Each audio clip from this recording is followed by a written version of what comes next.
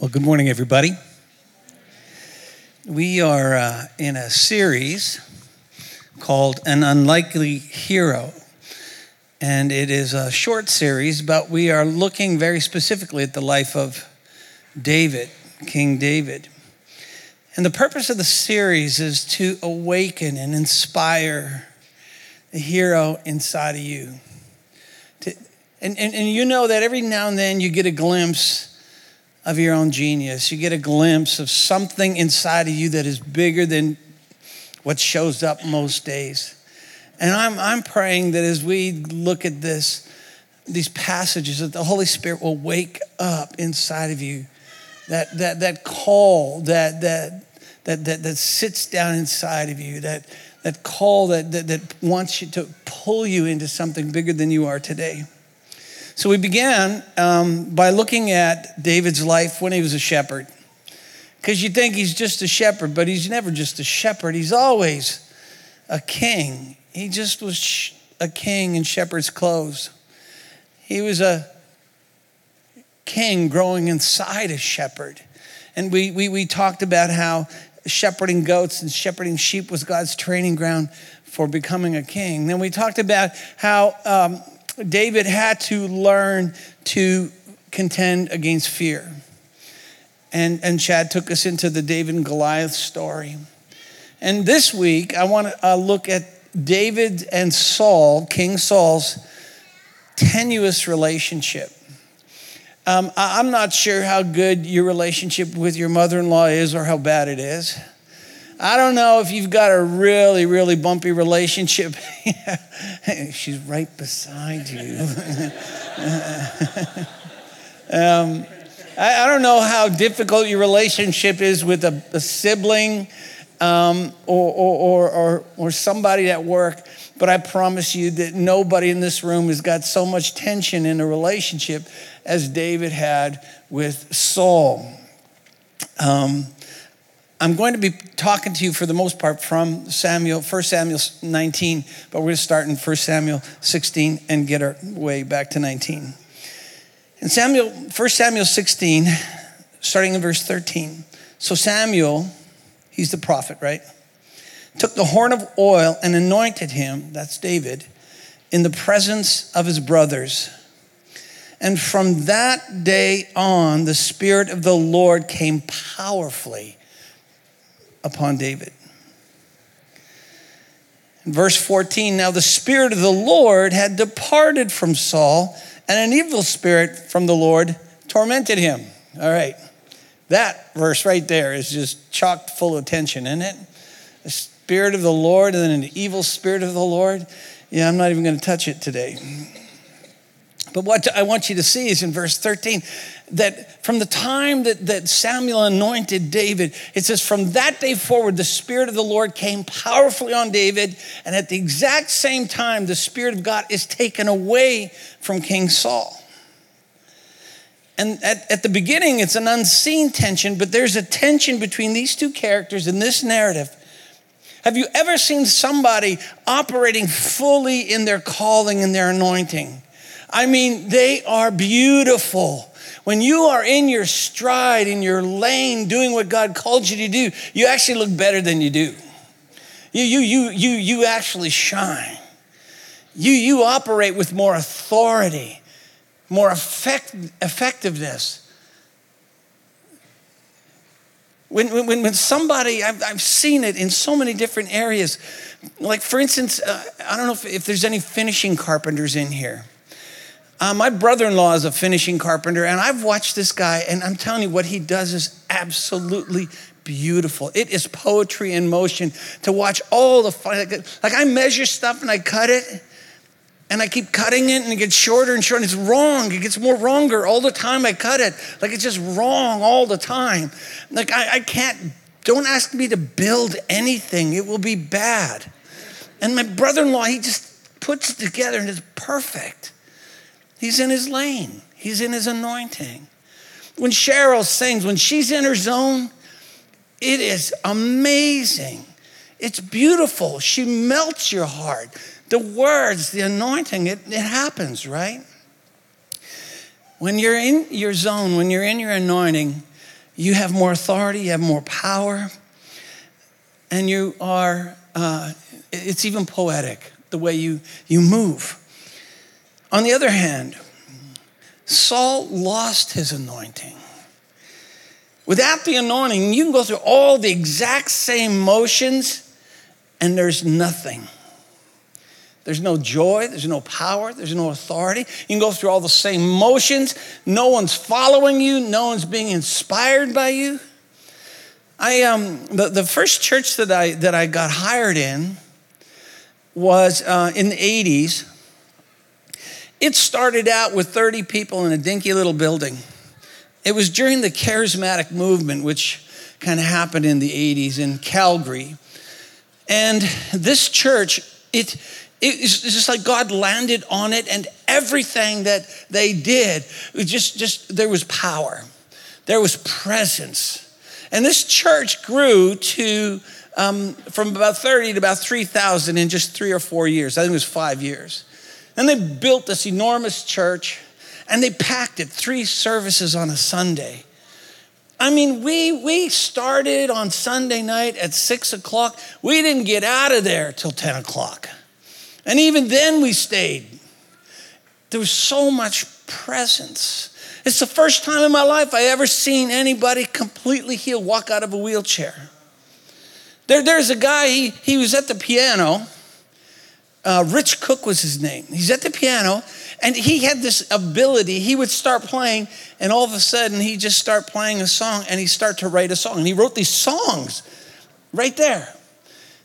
And there was a gal, Danielle was her name, and he said she was at the back, and he had her roll down to the front in her wheelchair, and he just started singing this beautiful song that he just made up, and he washed over her with this song. This is a true story. And she, you know how you see people fall down under the power of the Holy Spirit? Well, when you're in a wheelchair, you can't kind of do that unless you tip the chair over for somebody. And so she just kind of slumped in her chair.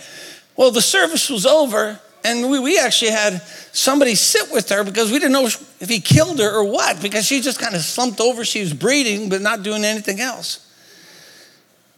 That night, when she went home, in the middle of the night, she got thirsty.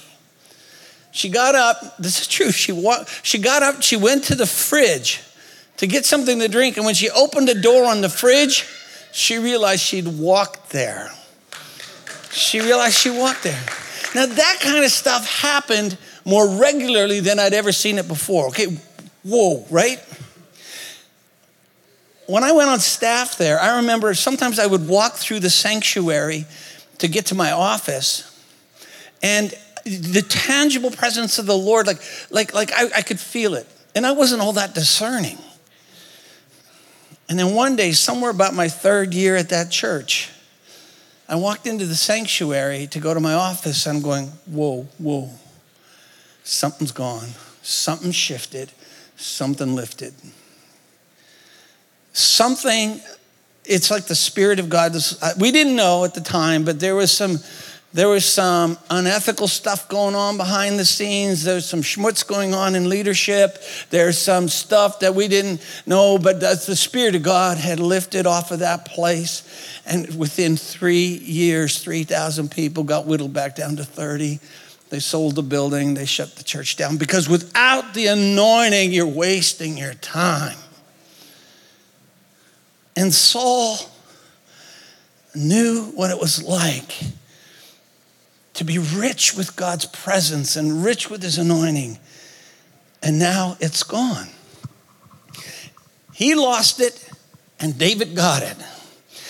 And this unseen tension that begins at David's anointing actually is the very thing that defines David's life for the next 15 years. And so I figured, you know what, why don't we look at the tension in the relationship and how God used it to refine David, how God used it to prepare him to be king, okay? 1 Samuel 16. It's one thing to have tension in a relationship with somebody that lives in Kelowna, because all you have to worry about is bumping into them at Costco and how weird that's going to be and awkward that's going to be. But it is completely another thing to have that level of tension when someone lives in the same house as you do. And when David is anointed to be king, he's living at home with his father, right? And it's a good thing that he didn't live with Saul, because that would have been cruel, right? And so he lives at home with his dad until verse 15 of 1 Samuel 16. Saul's attendants said to him, "See, an evil spirit from God is tormenting you. Let our Lord command his servants to search for someone who can play the lyre. And he will play, and when the evil spirit of God comes on you, you will feel better." So Saul said to his attendants, "Find someone who plays and bring him to me." Now think about this. It's a nation. There must be many, many, many, many musicians in the nation of Israel. Pick one, anyone. And of all the musicians in all of Israel, one of his servants says, "Well, I have seen the son of Jesse of Bethlehem, who knows how to play the lyre. He's brave, a warrior, he speaks well, and he's fine looking. And I hate him. And the Lord is with him." I mean, like, really, did you miss anything, God? He's brave, he's a warrior, he speaks well, and he looks like Brad Pitt. Oh, like, why don't you dish it out to all of us a little more evenly instead of giving it all to one? I'm sorry, that was me. Then verse 21, David came to Saul and entered into his service. And Saul liked him very much, and David became one of his armor bearers. Then Saul sent word to Jesse saying, "Allow David to remain in my service. I'm pleased with him." Verse 23, and whenever the Spirit of God came on Saul, David would take up his lyre and play.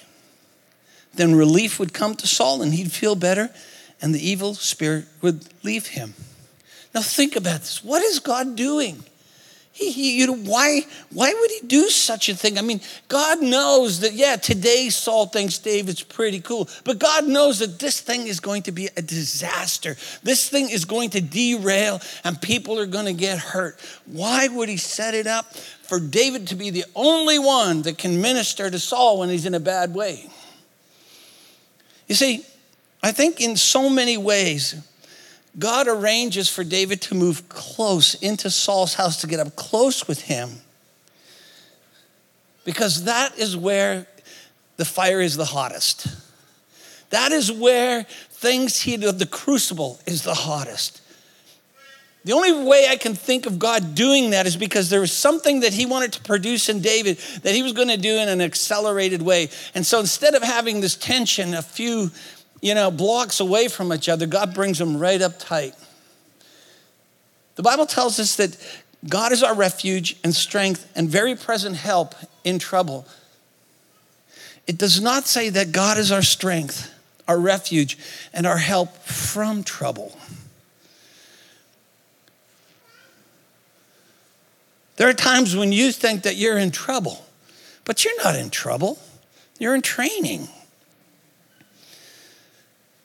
And God has just set the arena for David's training. What David calls trouble, God simply calls training. A lot of people think that after David killed Goliath, that David just signed autographs and posters and just hung out, just reveled in his success. But that's not true. Because David actually got enlisted in the army. Of course he did. If I was Saul, I'd want a giant killer on my side too. And the Bible says that whatever mission Saul sent him on, David was so successful that Saul gave him a high rank in the army. And this pleased the troops, and this pleased Saul's officers. Can you see what happened here? The anointing of God is on David powerfully, and it's increasing. It's increasing. It's on him so strong that he is beginning to walk in strength and wisdom and understanding the strategy of battle better than he ever understood before. And God's favor is going before him. It's behind him. It's all around him. Wherever he goes, God makes a way. And the Bible says, and when the men were returning home after David had killed the Philistine, the women came out from all the towns of Israel to meet King Saul. with singing and dancing and joyful songs, with timbrels and lyres. And they danced and they sang, Saul has slain his thousands, and David his tens of thousands. And the Bible says Saul was angry, you think? He's going, what? They give me thousands? And him 10,000? I'm the king. The next thing you know, they are going to want to make him the king. And the Bible says from that day on, Saul kept a jealous eye on David. And that brings us to 1 Samuel 19. This is where I wanted to get to. 1 Samuel 19 verse 8 says that war broke out again. After that, David led his troops against the Philistines. He attacked them with such fury that they all ran away. If you look at it, you know what David's reward was for killing the giant? You know what his reward was for taking Goliath out when nobody else had the courage to do it? His reward was more battle. His reward was using his strength and his sling and his courage and his faith to fight more battles. And when he won the next battle, you know what his reward was? To fight another one and another one and another one. Do you know what your reward is for killing the giant that's looking you in the face right now? That's up in your grill, the giant that's breathing and huffing and puffing and threatening to blow your house down? You know what your reward for fighting and getting victory over that one is? Your reward is the strength and the faith and the courage and the skill to do battle. You see, most of us are terrified of battle. The second something goes wrong, we go fetal. Oh, my life is hard. Oh, I can't buy a new car. Oh, my cell phone isn't very fast. Oh, man. Life, you bump into life and you just think, what? God, why are you so mean? God wants to train your hands for war. Stop being such a baby so somebody doesn't like you. Grow a spine.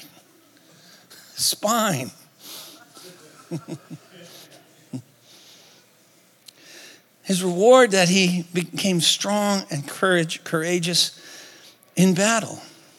And David doesn't seem to have any problem being on the front lines and going at it in battle. But his biggest battle, the most defining battle in his life, the one that God was trying to get at, to get him ready to be king, wasn't against someone. It was a battle that was going on inside of him. And I want you to see how in 1 Samuel 19:9, there's a war going on inside this man. Because the favor of God, the strength of God, the anointing of God, and the Spirit of God was undeniably growing in David, increasing in his life, to the point where he had become the hope of Israel. And at the exact same time, the favor, the anointing, the strength, and the Spirit of God was undeniably being withdrawn from Saul's life, and it was distressing. I mean, literally, he was coming on glue. He was literally going mentally crazy because he could feel the kingdom slipping through his hands. Nobody's following. Nobody's listening. Nobody's into him. And he can't stop it. He tries to kill David, I don't know how many times. And he gives him impossible tasks. And every single time, no matter what he does to try and get rid of David, David gets promoted in the eyes of the people every time, again and again. And then to make matters worse, the only guy that can soothe Saul when he's manifesting is David. So he hates him, but he needs him. But he hates him, but he needs him. But he hates him. And finally, the tension in this relationship detonates in 1 Samuel 19:9. And get this is such a great scene. Saul was sitting at home with a spear in his hand, right? Okay, what? right there. Does that tell you anything? He's sitting at home with a spear in his hand. How many of you watch TV with a loaded shotgun? You know what? You just know the elevator has stopped working. He's sitting at home with a spear in his hand. The tormenting spirit from the Lord suddenly came upon him. As David played his harp, Saul hurled his spear at David. But David dodged out of the way, leaving the spear stuck in the wall. He fled and he escaped into the night. Now think about this. There are two men in the room. The crazy one has got his hand on a spear. The anointed one has got his hand on a harp. In a game of rock, paper, scissors, spear wins every time. It takes out rock, paper, or scissors, okay? If you're playing, go with spear every time. Saul is suddenly tormented, and he hurls a spear at David, and David gets out of the way, and the spear sticks in the wall. There is a civil war going on inside of Saul. He is at war with himself. And he tries to kill David to silence his own war. He's taking out his internal war on the closest available target, which just happens to be David. And when you and I are at war with ourselves, we do the same thing. You kick the dog. You yell at your wife. You yell at every Prius that doesn't drive fast enough for you. You know what? You take it out on everybody. When you are at war with yourself, you begin to project that on everybody around you.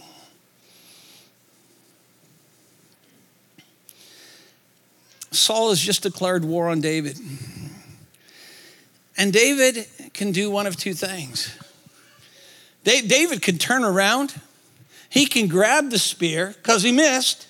He could turn around and he could grab the spear and he could throw it back. And one thing we know about David is that when he throws stuff, he does not miss. And he is actually anointed for battle. He is good at this. God gives him strength in this. He could just turn around, grab the spear, and huck it back at him. He could take out the old guy without a problem. But David doesn't take his hand off of the harp. Why do you think he doesn't take his hand off the harp? Why do you think he doesn't grab for the spear? I suggest to you because David knew there was another hand in the room protecting him. Do you remember when he comes up to Saul and Saul says, "You can't fight the giant"? And David says to Saul, "The Lord rescued me from the claw of the bear and the lion, and he's going to rescue me from this Philistine." And here we are 3 chapters later, and David doesn't take his hand off his harp because he knows that the Lord who rescued me from the lion and the bear and the giant and the countless battles I fought since then is big enough to rescue me from a crazy king. You see, he knows that Saul cannot kill what God has ordained. He knows that he cannot kill what God has anointed. He knows who he is. And this is the most significant thing that can happen in our hearts in the middle of a battle. You know that the battle is the Lord's. And some of you right now are in a tenuous relationship. Some of you right now know what it's like to have a sword sticking in the wall right by your head. Some of you know what it's like to have a spear sticking in your head because somebody keeps hitting you. You're the target of someone's anger. You're the target of someone's criticism or their gossip. You're misunderstood. And I know this one thing. If you want to keep your peace, then you keep your hand on your harp. If you want to keep your own peace in your heart, you keep your hand on the harp and stop looking at what you can do with the sword, the spear that's stuck in the wall. Everything in our flesh wants to grab the spear and huck it back. And then go find some other spears and throw them too.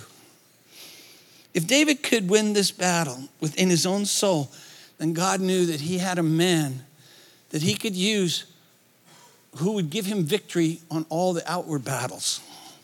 Because the real war is inside and the real weapons are inside. And do you know how David won this battle? David won this battle. See, go to Psalm 59. This is the historical context for the Psalm 59. And when you look at Psalm 59, you realize that David knows you can't fight fear with fear. You fight fear with faith that there's another hand in the room, a hand that's going to protect you. David continually reminded himself, Lord, you are my strength. I wait for you to rescue me, for you, O God, are my fortress. My God will stand with me. You, O Lord, are my shield. You see, there was another hand in the room, and David knew it. And so he kept his hand on the harp. I'm going to invite Cheryl and the band to come on. See, David learned this, and he had to learn this battle. He had to learn this lesson while he's in Saul's living room, because for the next 15 years of his life, Saul would send his entire army after David. Not one spear, an army of spears. And each time the Lord hid him, and each time the Lord shielded him, and each time the Lord protected him. And David had the opportunity to kill Saul multiple times. But this wasn't his fight. This wasn't about Saul. This was about keeping his own heart right. And what if God knew that the relationship that's full of strain and stress right now? What if God knew that you were going to be in this relationship? And what if the relationship isn't even about the other person being an absolute idiot? What if the relationship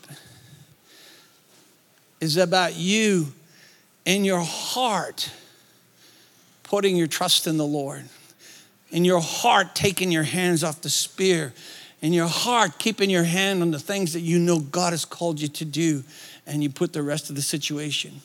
What if that is the muscle that God is trying to build in you? See, David isn't the only great king that came out of Bethlehem. In fact, so much of David's life points to the King of Kings. Jesus was also born in Bethlehem. Paul said this, the Spirit of God who raised Jesus from the dead lives in you. You think David had a great spirit? See, the Spirit of God was in him. The anointing was on him powerfully. But you know what the Bible just says there? That the anointing is on you powerfully. The same Spirit that was in Christ is on you. You are David. David is you. It means you're not fighting for victory, you're fighting from victory.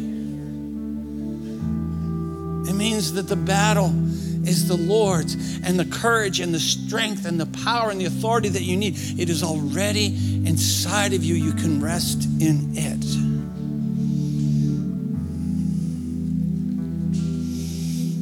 You know, I want to be David. Who doesn't want to be David? We all want to be David, right?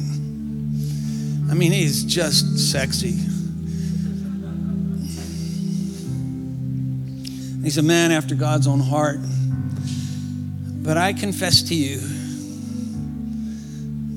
that I'm more like Saul. I spent time with this text and I keep looking at David, wanting to be David. All the while I realized I am Saul. I see people who operate in gifts and strengths without even breaking a sweat. And I'm going, oh God, I want that. I can't do many things, but I can talk. And when you're good at words, you can also be cruel with words. And shamefully, I've hurled enough spears in my life to know that I'm Saul.